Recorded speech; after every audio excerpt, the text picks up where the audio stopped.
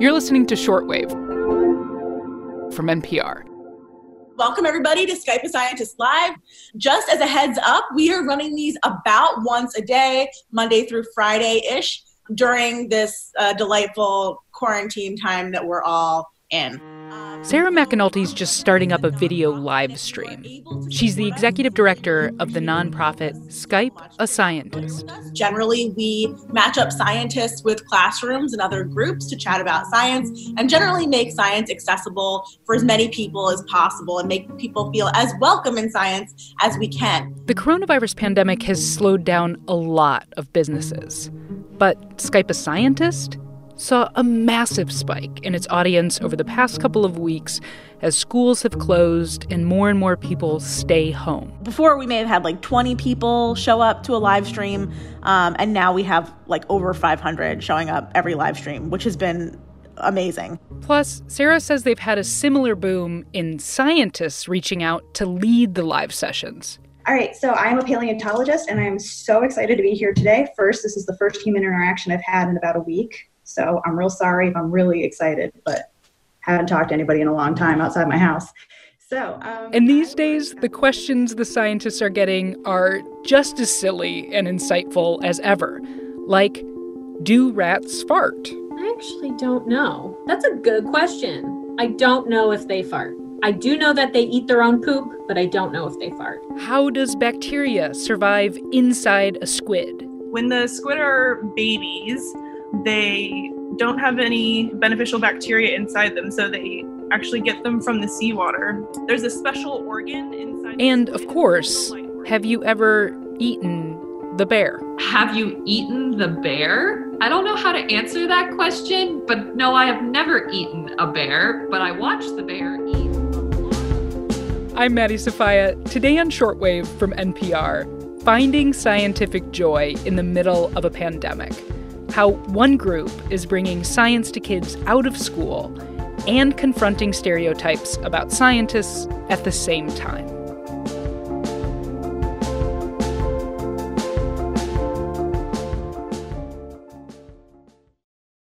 Sarah's a scientist herself. She does very cool squid stuff, by the way. And she felt like there was this disconnect between scientists and the public. So she thought, well, okay, let's bring them together.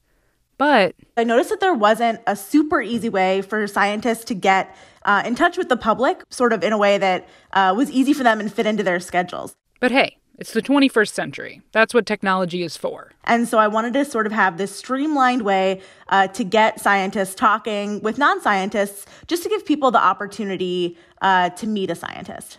Now, the setup's pretty straightforward. You're a teacher, and you want to teach your kids about squids? Scroll through and find a squid scientist and request them. Don't have a specific topic in mind? That's cool too. Just pick something more general, like biologist. Fill out the form and boom, you got yourself a scientist. So when you first started Skype a Scientist, part of your motivation was to clear up some misconceptions that people might have about scientists, like who they are and what they do and what they're like. So what did you guys want people to know about scientists?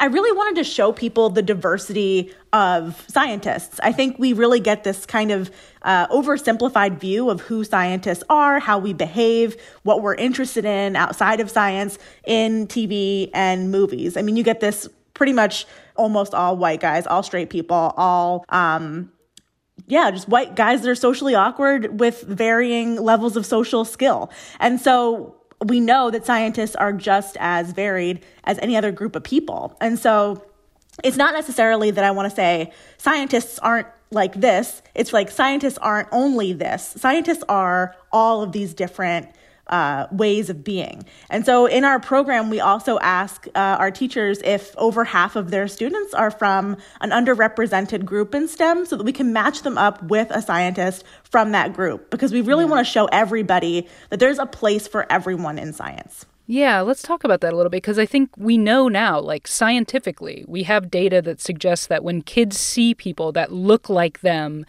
doing science, they can imagine growing up to be scientists too. So you really build that idea into the scientists that you pair with the classrooms. Yeah, absolutely. We want to give as many students as possible a window into science that they can relate to. Yeah, yeah. And, okay, speaking of relating, I want to play a clip for you of microbiologist Ruth Eisenberg. She's reading a question submitted in a live chat. So the question is there any advice that I would give to a young student right now that might show interest in becoming a scientist from a small town? Okay, perfect. So I actually come from a pretty small town where not a lot of people went to college in general. So if you have an interest in science now, I would say keep that passion alive. See if you can get involved in science activities like presentations or anything that the community can participate in. A lot of colleges will offer. And I really like that because it sounds like, the scientist herself would have loved to have that program when she was a kid. Is that something that you hear from the scientists who do these calls? That's part of why they participate in this? Yeah, totally. I hear that all the time. Yeah. So a lot of scientists that are now adults working in science never really saw people like them when they were growing up. And so I think that's one of the reasons scientists are so enthusiastic about participating in this program, because they wish they had something like it when they were young. Yeah. No, I mean, I do. Don't you? I mean, that's probably why you made it, right? Totally. Yeah. I mean, I think I remember the first time I met a lady scientist who specifically did the thing that I wanted to do. And that was a transformative moment, I think. Yeah, I hadn't even met a white woman scientist until I was, I think, a sophomore in college. Even in my department, I was studying marine science, and we had 0 female professors at all. Yeah. So, I mean, and that's as a white woman. So imagine how much worse it is for so many other folks. It's just like, anything that we can do to show people how welcome they can be in science, the better.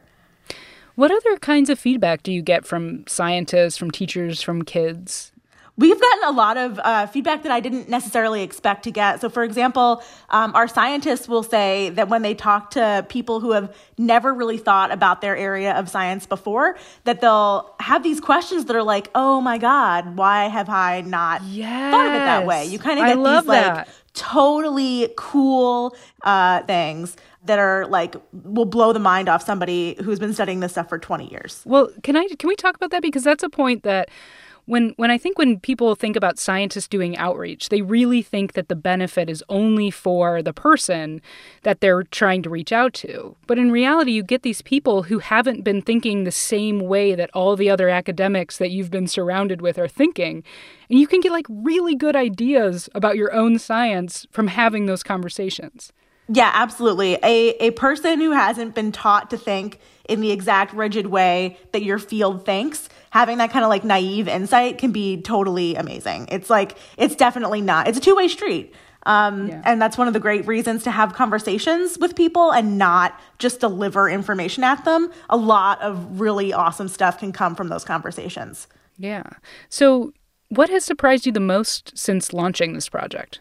So many things have surprised me that it's kind of hard to pin it down. I think when scientists participate and they get like a bunch of 4th graders so like electrically enthusiastic about what they're hearing about, that really reminds scientists how cool their jobs are. Because when you're working on a grant and you're reviewing other people's papers and you're trying to get your own work published, it can kind of disillusion you on how totally cool our jobs are. And then when you have like a 4th grader just like beside herself shaking about hearing about your squid or your termites or whatever you're studying, it can be a real like just awesome reminder and get you excited to go back to the lab the next day. Yeah. So that's been amazing. So I have kind of a bigger question for you. What does it tell you that people have this much interest in talking to, real live scientists over video chat? I think people are just really thirsty for authenticity today. I mean, I think you get so many things kind of filtered through various forms of media, I guess, and they just want something real. I feel like a lot of people just want to see partially like behind the curtain of how things are really being done and just want something directly from the source. And so I think that that's why our program has been so super successful, because we get people direct access to the science right as we're learning that information. Sarah McAnulty is the executive director of the nonprofit Skype a Scientist. You can find out more about their live sessions, how to sign up, all that jazz at skypeascientist.com. We'll put a link in our episode notes, too. This episode was produced by Rebecca Ramirez and edited by Viet Le. Special thanks to Emily Vaughn for her fact-checking and production help. I'm Maddie Sofia, and this is Shortwave from NPR.